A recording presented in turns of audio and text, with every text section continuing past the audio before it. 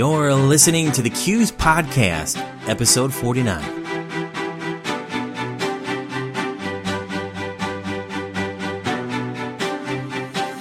Thank you for connecting with us today. It is truly an honor that you're taking Q's on the go. If this is the first time you're joining us, welcome. Here in the Q's Podcast, we'll talk to credit union industry leaders and cross-industry experts for a wide range of perspectives on trends and topics relevant to you. I'm your host, James Lenz, Q's Professional Development Manager. In this podcast episode, we'll explore developing a strategic advantage with executive benefits featuring Chris Jones. Chris is a highly experienced financial planner with 25 years in the financial services industry. He works as a specialist in executive benefits planning through his affiliation with OM Financial Group, which works with credit union executives and boards across the United States. Some highlights from my interview with Chris include an examination on roles of the board, the cost of poor leadership, current executive benefit trends, and an example of what it looks like when things go right, and an example of what it looks like when things go wrong. Now it's time to go straight to my interview with Chris Jones. Hi, Chris. Welcome to the show. How are you doing today? Awesome. We just got back from Kauai. I wish I could have extended it just a little bit further. Wonderful. Yeah, of course, we had Q's Symposium over there. It's great to see you and Bruce from OM Financial. And it was a nice, successful event for those listeners out there who could make it. We appreciate your support of Q's in the event, and I hope it was a wonderful event for you. And for those who have not attended or are not familiar with the Q Symposium, it's a unique event in the credit union space where we bring together the board chair and the CEO at the same meeting. It was a lot of fun. Now, Chris, I'm glad we finally have the opportunity to connect here on the podcast. We, of course, I've met again at several Q's events, not just Symposium. You represent OM Financial. You're an expert in helping credit unions and nonprofit organizations fund their employee benefits and senior executive retirement programs. Outside of that, you've also been a longtime board member in your community. You work with boards, but you also are a board member, so that brings a unique perspective to our conversation today. Chris, we have a lot to talk about today regarding your specialty, but first I wanted to start the show with a little bit of inspiration. Chris, do you have a favorite success quote or mantra that you live by professionally? I think the one that I lean on the most is this, and this is just after 30 years being in business, is if you pursue them when your leadership is less than successful, move them to be successful or find the future successful leadership. And one of the biggest risks we see is in transition where just because you have successful leadership doesn't mean the next one is going to automatically be successful. So the boards have to manage that transition, and that's where probably they spend more time in transition, on a weekly basis than they would when they have successful leadership running. But if they have successful leadership, 90% of their job is done, and their job really becomes strategic more than tactical. So they're more the strategic thinking about where the credit union is going in the future. That's a good perspective, and of course that is something you've learned along as a board of director yourself. I've lived through I can give a recent example where we thought we did everything right, way ahead of a transition plan, and it was something that we just didn't see that came out after the transition was made, and some things happened, and we wound up having to start over. And it's very frustrating and time-consuming for a nonprofit volunteer board member to jump in at that level. So if you have successful leadership, my philosophy has always been you do everything you can to keep them. And if they're retiring, you make sure that you built your succession plan in a way to ensure every way, shape, or form that you're going to succeed going forward. Because when it's failing, the boards, frankly, it's an unbelievable amount of time and responsibility falls back on the board when you're trying to kind of put the toothpaste back in the tube, as we say all the time. Sounds like some great advice. Do you have any other recommendations? What should some other concerns be, some of the greatest concerns for directors? I'll go to the strategy side. Looking at the landscape, the directors or the board members are the ones that are out in the community, much more so than the single CEO can be. And so that they have an opportunity to really see the landscape and see opportunities that the credit union itself might not see. So going back to that strategic standpoint, if they can really help map out plans for the future, at least directions for the future, that then the team, that works for the credit union can implement, that's not only a key role, you can get tremendous success out of that for the credit union. So you're talking about leadership. What is the cost of poor leadership? The analogy that I use is this, that, if you think of a relay race is won and lost almost all the time in the handoff of the baton. It's not in you might have a faster runner or a slower runner in one of the four runners that are running around. But overall, the biggest challenge is that handoff of the baton, and that's the cost of poor leadership. When you transition in leadership, what I see happen often is the board takes the trust that the previous CEO built and earned and automatically grants that to the new CEO. And as my encouragement, and as I live with the boards that I'm on now, is the new CEO has to earn their own trust. If we know them and they were in a position where they were internal, we still have to build back to, let's get back to a running, where it's 6 months to a year, where we've had consistent, predictable outcomes and where goals have been met before we start to back off in that additional oversight that we have. When you don't do that, things can go awry, and you won't even know about it until it's a little bit too late to fix sometimes. So that relay race, a bad handoff, that's everything. If you have successful leadership, again, it's awesome. It's the transition to the next leader that's the key. I appreciate the analogy. Now, if we kind of step back and we look at executive benefits, what kind of trends are you seeing right now? One of the things that's coming up more and more, which we encourage as well, but one of the things is there is no one-size-fits-all. The way I would describe it is, somebody says to me, I want a car. Well, there's still a universe of decisions that need to be made once they've decided that they need a car. What type of car, what features in the car, what do you want this car to do for you? The same thing applies for a supplemental executive retirement plan, like the work we do, or compensation and bonuses. It all has to fit together, and it has to fit within the planning and expectations of the board. The best part about having this whole conversation is the executive is given a chance to really see if their goals match what the board intends, and the board is given a chance to see if their goals match what the executive intends. It's an important conversation, sometimes uncomfortable, but really, really necessary so that everybody is, as they say, on the same page. So what I find, every board works different, and I know that, just from the boards I'm on and have been on over the years, every board has a different kind of pace and decision-making process somewhat to it. But overall, there is no one-size-fits-all. They have the opportunity to really design what they're trying to going forward, and not to look to the outside where somebody gives you an answer. There's not just one single answer. It's not that simple anymore. It's really, we're customizing, every plan to meet exactly what the credit union and the executive are jointly trying to accomplish together. That's, of everything that we see going on, that's the trend that we see is playing out over the last really year to 2 years. Thanks for sharing. Now, can you talk a little bit about the dynamics of succession planning? It's fascinating to me that, succession planning can be a very comfortable relationship when everything's good and the executive is looking at a runway of the next 5 to 7 years and everybody's getting along. And so I've been in that experience where everybody's on board with it.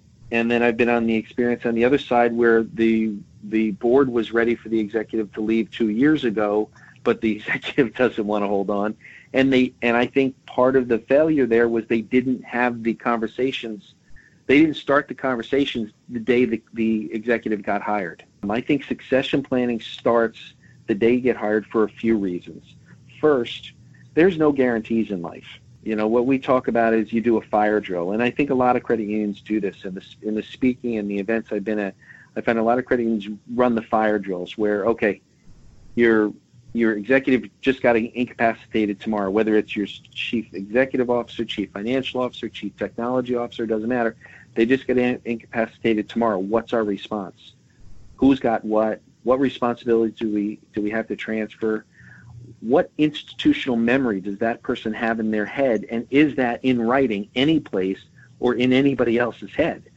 The chief technology officer might be the only one that really knows the full landscape, and that's a risk that the board really has to manage. So the whole dynamic of succession planning is starting out running it as if it's a fire drill. So if it's an emergency where you've got to respond, and then once you build that plan, it's much, much easier, the conversation, okay, we don't have a fire drill. There's no fire anywhere. What do we want to do over the next 5, 10, 15 years? And people aren't absolute.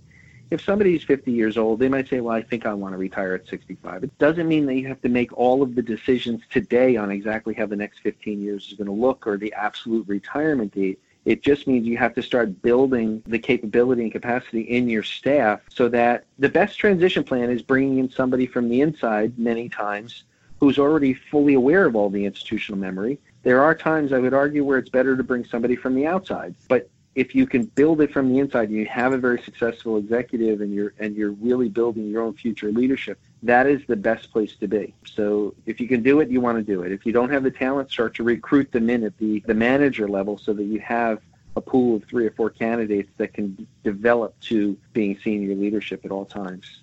I like that approach. Very interesting. Let's talk about some examples. I mean, to take this to a level that makes it easier to understand, Chris, can you provide an example of what it looks like when things go right and an example when things go wrong? Okay. Yeah, absolutely. When things go right, I think everybody knows the scenario, but I can speak to one without giving any names where you had not a long-term, but somebody who had been there almost a decade, was in senior leadership, had a successful prior CEO. They had a very close relationship so that all the information, institutional memory, all of that was being shared. The board still went out, and I fully believe this. I still think you go out and you shop the marketplace for the next CEO, for example, because I find everybody behaves better. When somebody knows they're competing for a job, they're going to behave better than when somebody knows they already have a job, that's locked in. So I think the board looking at the landscape and then looking at their internal candidate, when they're still choosing their internal candidate, I think it just works better. If you pick an internal candidate without looking outside, that's your choice. I'm not judging anything, but what I found in the many times we've gone through transitions in the nonprofits I've worked with, you're always better off at stopping, calling every question. Now, when you have that internal candidate, and in this case, they have the internal candidate, all the institutional memories there, a lot of the systems are in place, plus the person very intentionally wants to move to the leadership role, it's all positive. The people know them. The one thing I do say is when you have an internal candidate that moves from a not CEO role to CEO role, they have a 3 to 6 month window to reframe their relationships in their new position. And if you don't take advantage of that 3 to 6 months, your relationships are frozen as if you're still the CFO or chief marketing officer or something like that. So the whole purpose of that transition time, and you'd be very upfront with it, is we're going to transition what these relationships are, because now the buck stops with me and I'm going to have to make those final decisions. So it's a different dynamic than if we're peers. But if they do that, and what I've seen, and it's been a number of times, it's been a very smooth process for the board, very smooth process for the credit union, and the strategic plan just continues to be executed going forward. That one is one out west that we worked with that, like, a great example, and it's worked out well. On the other side, I had a couple, but where we've had the leadership was, we were very intentional, and the board was very intentional in the transition, but when it was a situation where it was a very long-term tenure executive. The organization was doing very well. We brought in somebody ahead of time, 5-6 years ahead of time, and so the new CEO, or the CEO mentored what we thought would be the new CEO. They did go out and look at the marketplace. But I would say the one dynamic, the mistake that they made was, as soon as the long-term successful CEO retired, the new CEO took over. The board just kind of been, okay, we're done, because it's kind of all been moved forward, and kind of stepped back. And some things started happening when that person was in the first chair that they weren't doing in the second chair. And in essence, they weren't doing when they were just on the they were just a senior vice president level. Mm-hmm. And the board really didn't didn't really get a true picture of it until about a year and a half.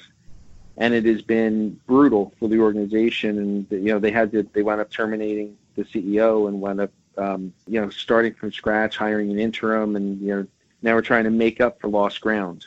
Some of the things looking back, what we could have done better, and I think the one thing we could have done better is just not given all the trust to the new CEO that the old CEO had earned. The board should have stayed much closer to the new CEO, much more oversight in the transition for the first 6 months to a year to make sure everything was stable. And so, live and learn. It'll never happen again with any organization I'm involved with. I appreciate you sharing some examples. So, Chris, as we wrap this up, aren't we really talking about developing a strategic advantage? Yes, absolutely, 100%. If you go back to the relay race analogy, if you have 4 very solid runners and you have by far the best handoffs of the baton between runners, you will win that race almost every time. Because, if you're competing against somebody who's got a rock star runner in one, but they have average runners in the other, or even all rock stars, but they mess up in the handoff, they're never going to be able to keep up with somebody who can keep that thing moving consistently forward. And the same plays true for credit unions or for all organizations, that if they don't lose any time, energy, effort, or speed in the handoff and transition of leadership to new leadership, they will always be ahead of the people that take a hit when they're transitioning to new leadership. So when I look at, strategic thinking, absolutely a key role of the board, but as part of strategic thinking and planning, succession planning is embedded in that completely. And just before we go, Chris, what is the best way to reach you? It's very simple. Phone number is 860-604-3337. My email address, very simple, cjjones@financialguide.com, and then the website, omfingroup.com. Chris, it has been an absolute honor and a pleasure to have you as a guest in the show. On behalf of the entire CUES team, we thank you so much. It's been a lot of fun. And I appreciate it, and the feelings are very mutual. Thank you for listening to this podcast from CUES. If you found value in our podcast so far, please spread the word to your colleagues and friends. Let them know how easy it is to connect with us. You can direct them to cues.org/podcast. Another way for them to connect with the show is by going to any major podcast directory or found on iTunes, Google Play, and Stitcher. For more talent development content from CUES, visit cues.org now. That is CUES.org. If you're a CUES member, you have access to invaluable membership benefits to further enhance your development. Visit cues.org/membership to learn more. CUES is an international credit union association. Our mission is to educate and develop credit union CEOs, directors, and future leaders. To learn how CUES can help you realize your potential, visit cues.org today.